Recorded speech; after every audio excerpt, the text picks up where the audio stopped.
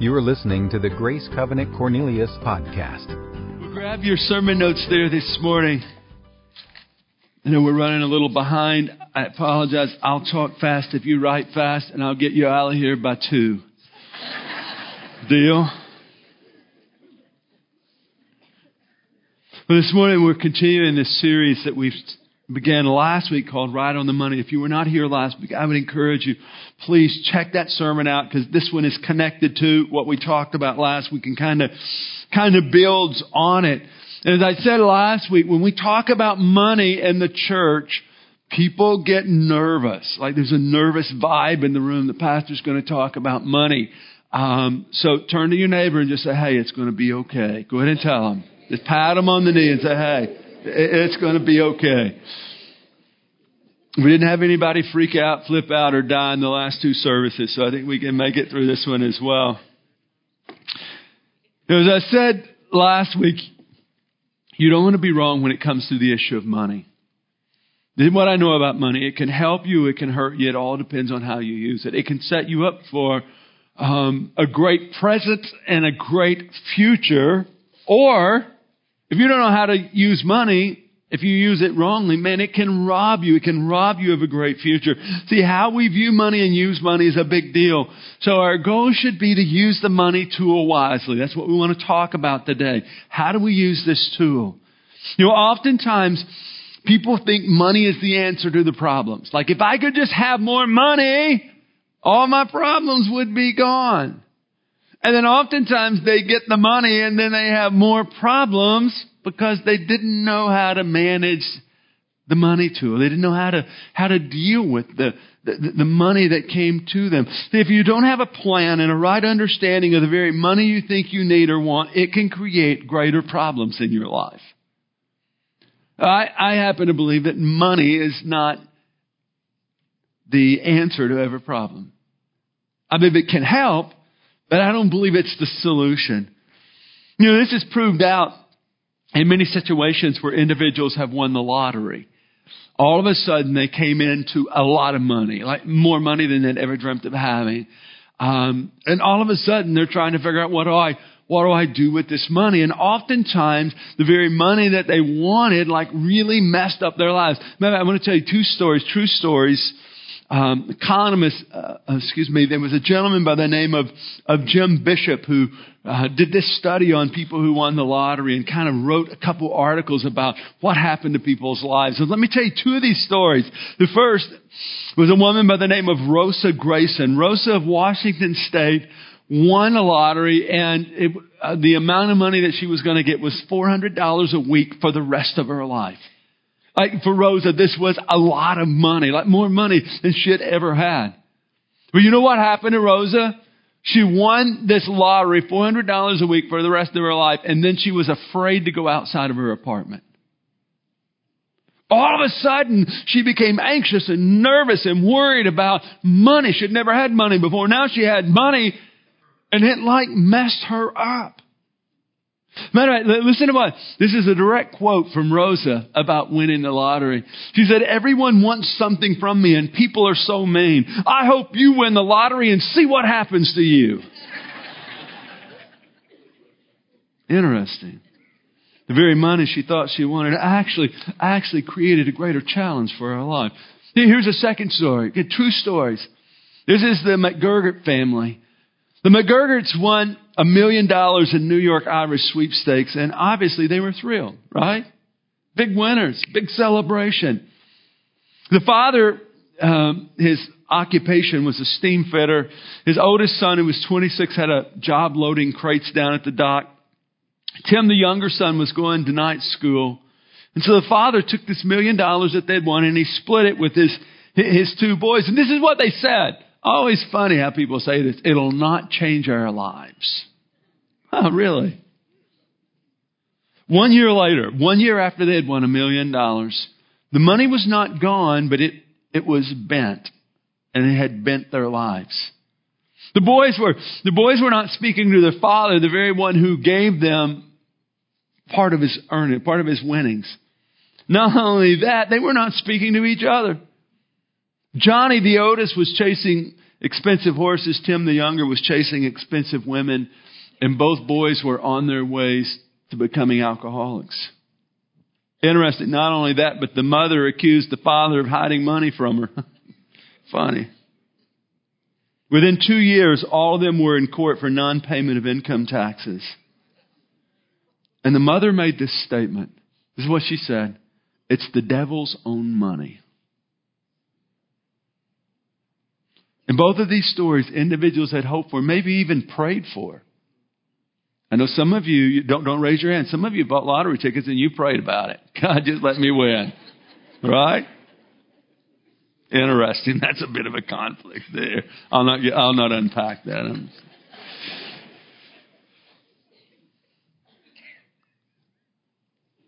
They'd hoped for, prayed for. All of a sudden they had the money.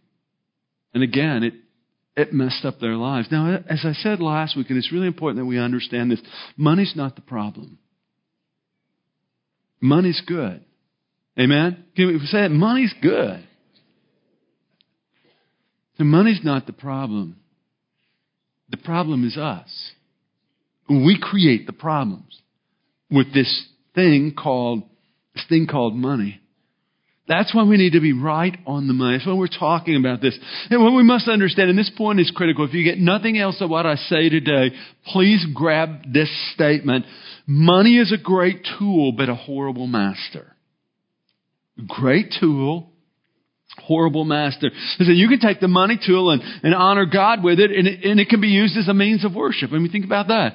You can take the money tool and provide for yourself and for your family. I mean, that's a good thing.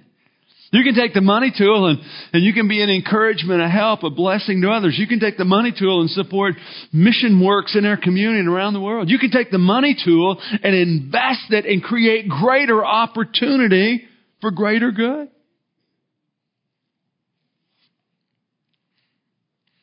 The bottom line is that money is a great tool if we use it in the right way. However, money is a horrible master. I mean, if you allow money to become a god in your life, it will drive you. It will own you. It'll drive you to live for more. Rather than going through life being generous, you'll be stingy. Rather than using what you have to bring hope and help for others, you'll be a selfish, self-centered individual. And you may die with a lot of stuff, but you'll die and you'll take nothing with you. And hear me. Don't fool yourself. One day you will die. And then what? Money is a great tool. It's a horrible master. Our goal should be to use the money tool in a way that honors God and serves others. That's the goal. I want to take this tool that God's given me, and I want to use it. I want to worship it. I want to use it in a way that honors God and serves others.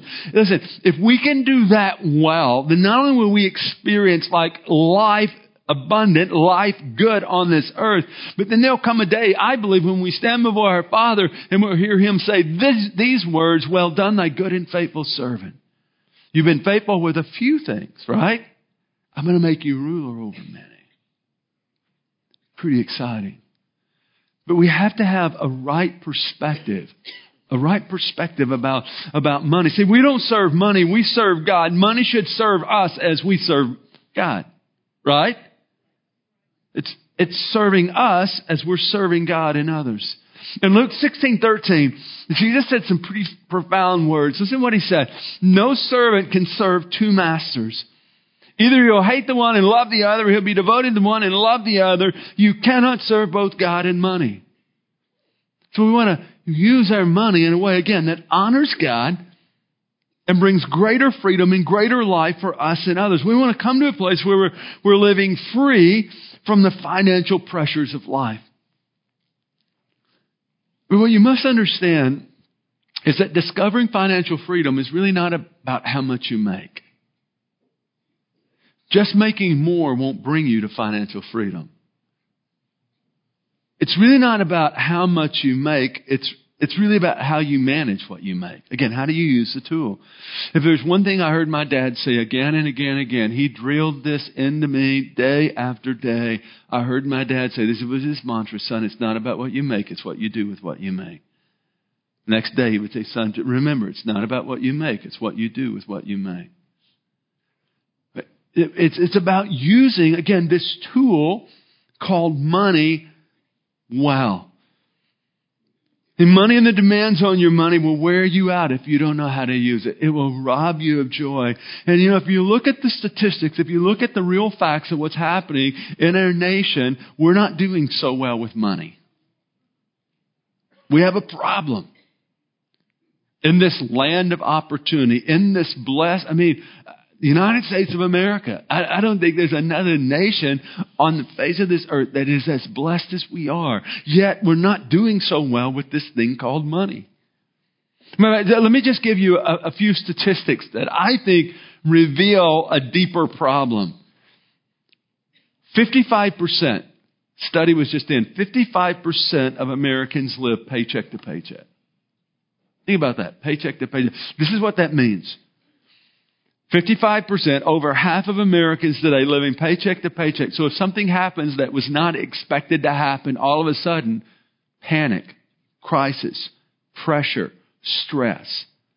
Transmission on the car goes out. Didn't plan for it. Living paycheck to paycheck, all of a sudden you got a problem. Refrigerator dies. Stuff like that happens. 55% of Americans today living paycheck to paycheck. Here's another statistic.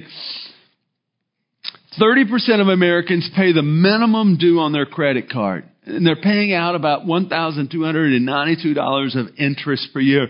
That means that they're not really paying much at all on the principal, and the interest, 18 to 21%, keeps growing and growing and growing. A few months ago, my wife and I were on a trip. We were down in Tampa. Earlier I said Seattle, but it was actually Tampa. We were walking down in the city of Tampa, Florida. And I looked out in the skyline, and here's all of these big buildings, tall buildings. Do you know who owned every one of those massive structures? The banks. The credit union. How do you think they had the money to build those big buildings? They got it from us, right? Maybe they got it from you. Maybe I thought I saw one of your names on a brick in one of the buildings. I'm not going to tell you. I'm just kidding. Here's another interesting statistic that I came across. In a survey of 1,600 employees, so here's a business. They surveyed 1,600 of the employees. 47% say they are highly stressed in dealing with their financial situation. In other words, their lives are out of control because of what they've done with money. Now, they would say they don't have enough money and they need more money, but I don't think that's the problem. I think it comes back to how are we using the money tool. Here's another statistic, one last statistic. 57% of Americans have less than $1,000 in their savings account, and 39% of Americans have no savings at all. 39%. That is a really high number. Again, these statistics tell me we have a problem. Again, I do realize there can be situations beyond our control that create the problem. I do understand. So I don't want everyone just to go away feeling bad. I understand that there's medical situations. Maybe you got laid off. Maybe you're underemployed, which I think possibly there's something we can do about that. So there are things that happen in life that's out of our control. Okay, I'll give you that. But I happen to believe that most of the time we find ourselves in huge financial messes, not because of what we can't control, but what we can control. I want to talk about that. How can we come to a place of experiencing financial freedom? I really believe that's what God wants for you. God never meant for money to rule your life and ruin your life. I'm telling you, that's not God's plan. God's plan is He gave us a tool to use. So how can we come to financial freedom? 5 principles. But before I give you those, let me do a quick infomercial. We have coming up a financial class called Financial Peace University. We've offered this class numerous times. Every time we offer it, people's lives are transformed. Marriages are transformed. Individuals gain insight and understanding on how to use this tool called money. They get plans as to how to spend their money. They get plans as to how to get out of debt. Every session, people's lives are changed. They come to greater freedom in their lives. So we're offering this beginning on January the 30th. Actually, there's a preview class this Wednesday, but January the 30th is the first of 9 classes. So it's a 9-week class. And I would encourage you, if you're in a place of financial stress and you want to come to a place of greater freedom, you need to take this class.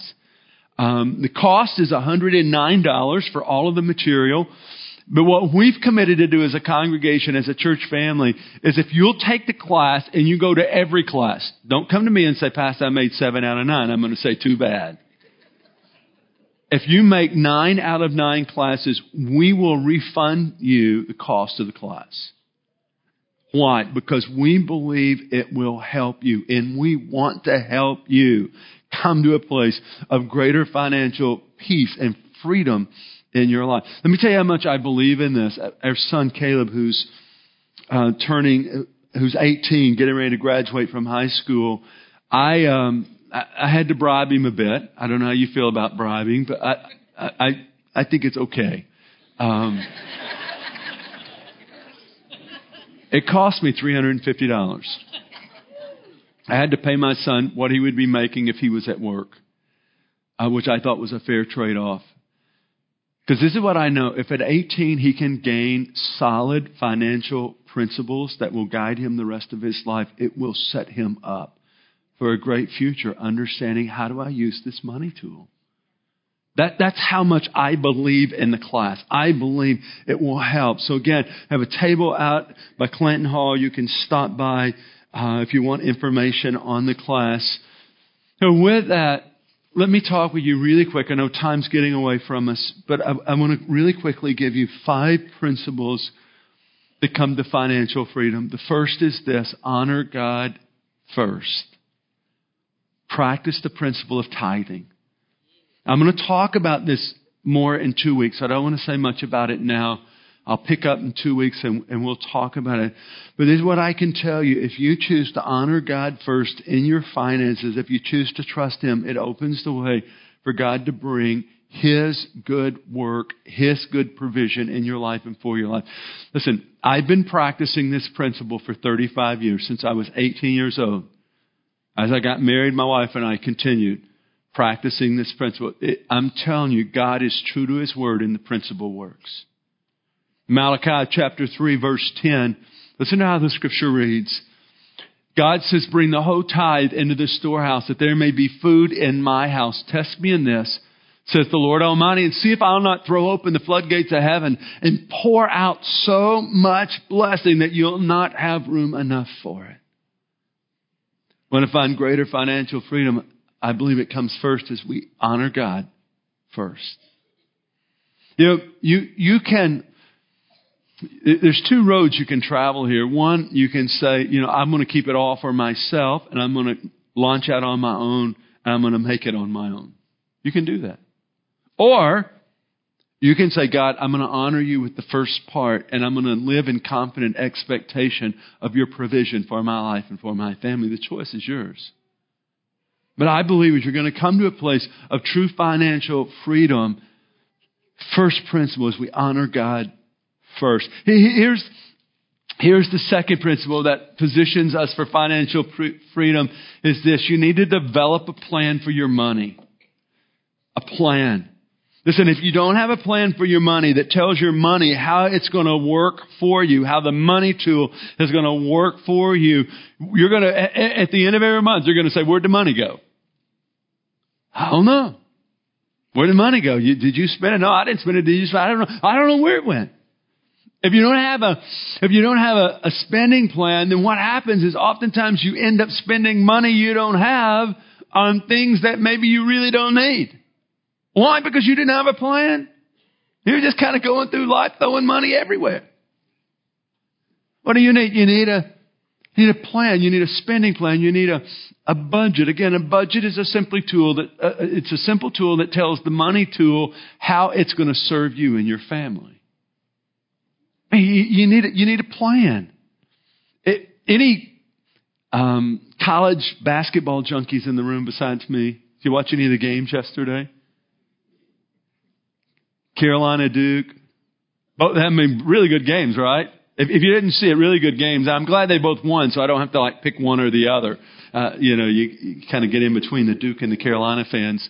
But they both won. If you watch really good games, and how did they win? Well, obviously they have talent. They have some really talented players. And they can play a little better than I can play.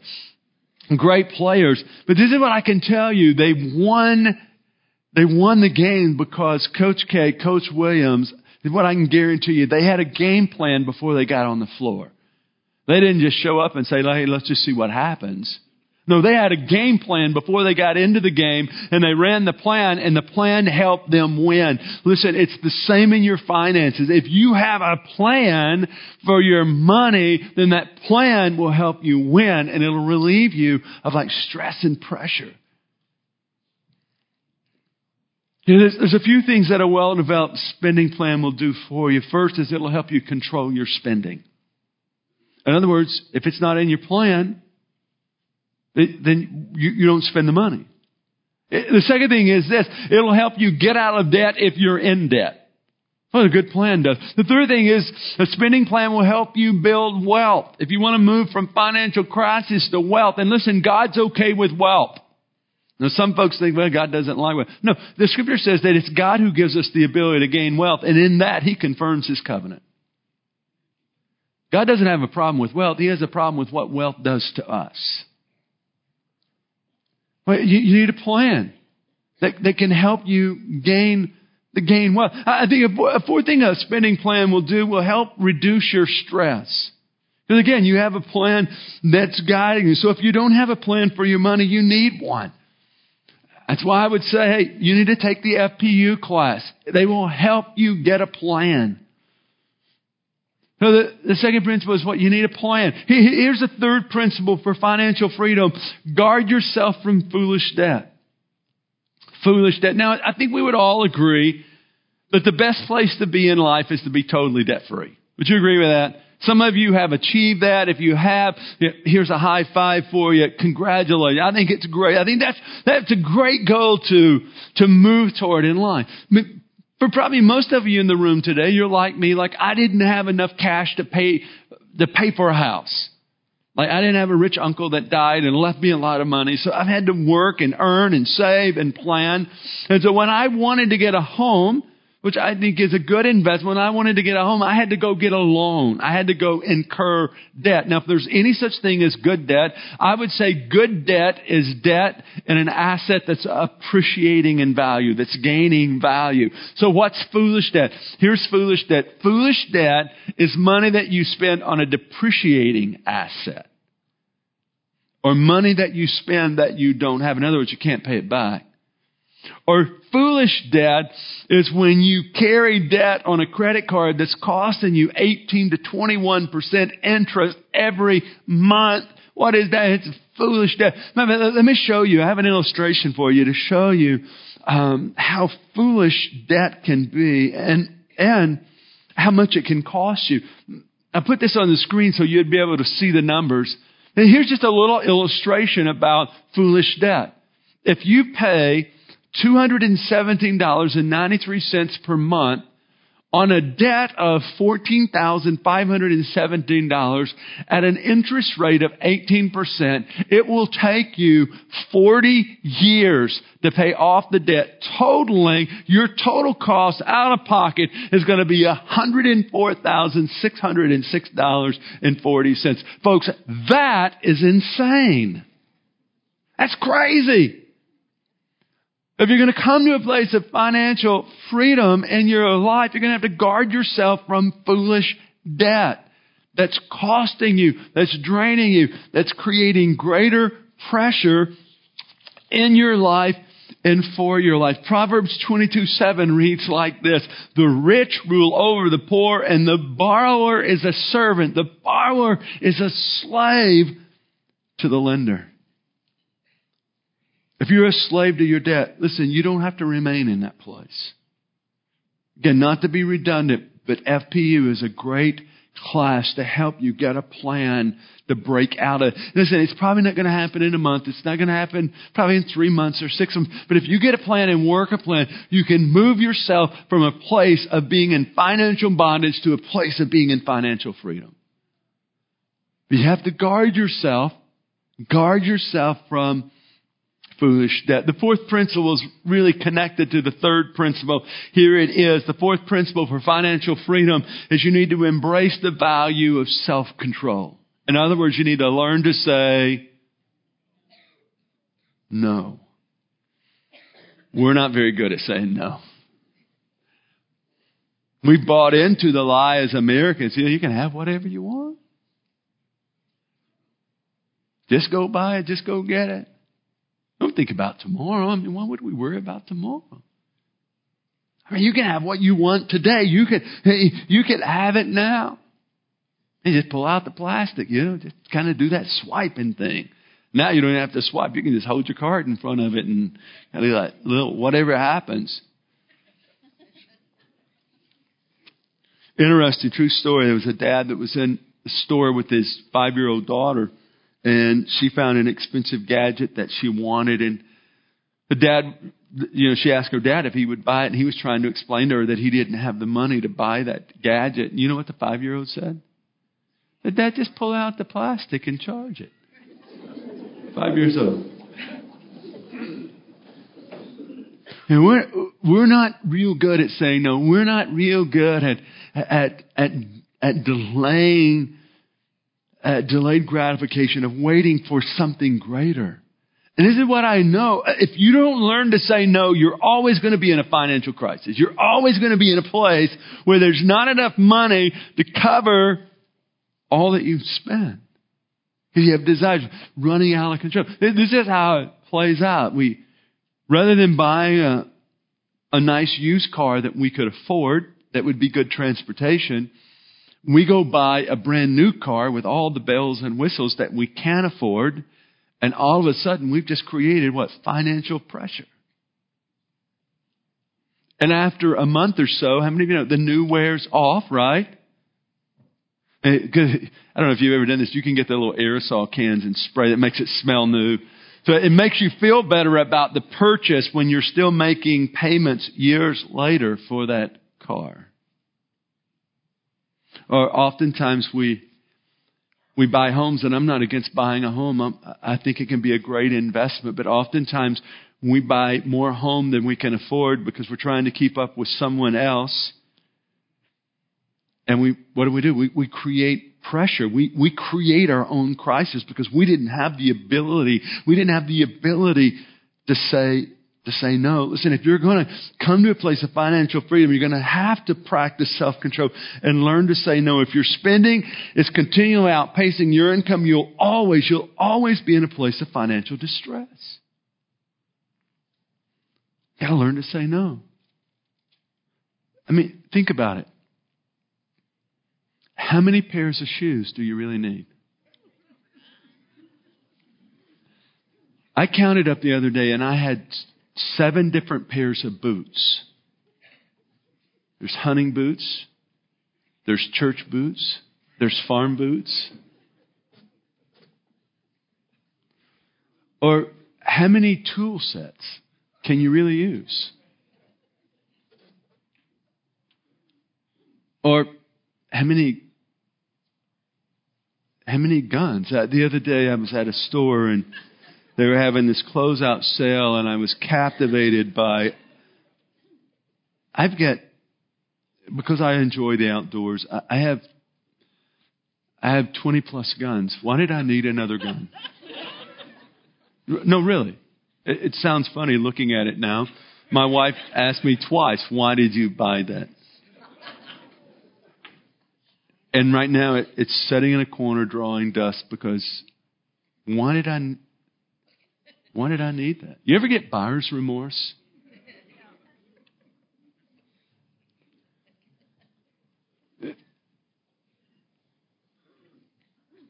Do you really need a $5 Starbucks twice a day? Getting a little personal now, aren't we? That's $10 a day, $70 a week. That's $280 a month. If you're in a place of financial crisis, you're not helping your situation. Do you really need another electronic gadget? Again, I'm not trying to be difficult or overbearing, but if you don't learn self-control, if you don't come to a place of contentment, and you're always wanting more, and your desire is outpacing your income, then you're always going to be in trouble. To truly come to a place of financial freedom, you have to embrace the value of self-control. Here's the final principle for discovering financial freedom. It's this: choose to live generously. Choose to use what you have to be a blessing and help for others. Choose to live generously. Now, know this principle analytically doesn't make sense. Mathematically, it doesn't make sense. Like the numbers, if you do the numbers thing, it doesn't work. For example, let's say that I have $100 and I choose to give Miss Jean $20 of my $100. Do I have more or do I have less?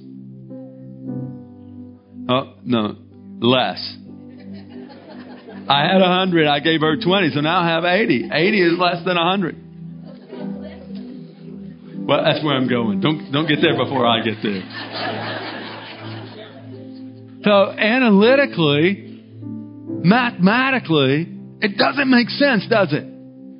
If I give away, then I have less than what I had. That's what our mind tells us. But God so honors generosity as a kingdom principle that as we live generously, it opens the way for God to pour, for God to bring His provision into our lives. Now, I believe if you're truly going to get to a place of financial freedom, you have to choose to embrace generosity that opens the flow. Matter of fact, in Proverbs chapter 11, verse 24 and 25, great verse of Scripture. It's on the screen. Would you read this with me? Let's read this together. One man gives freely, yet gains even more. Another withholds unduly, but comes to poverty. Notice, a generous man will prosper. He who refreshes others will himself be refreshed. So one man gives freely, but notice what the Scripture says, that he gains even more.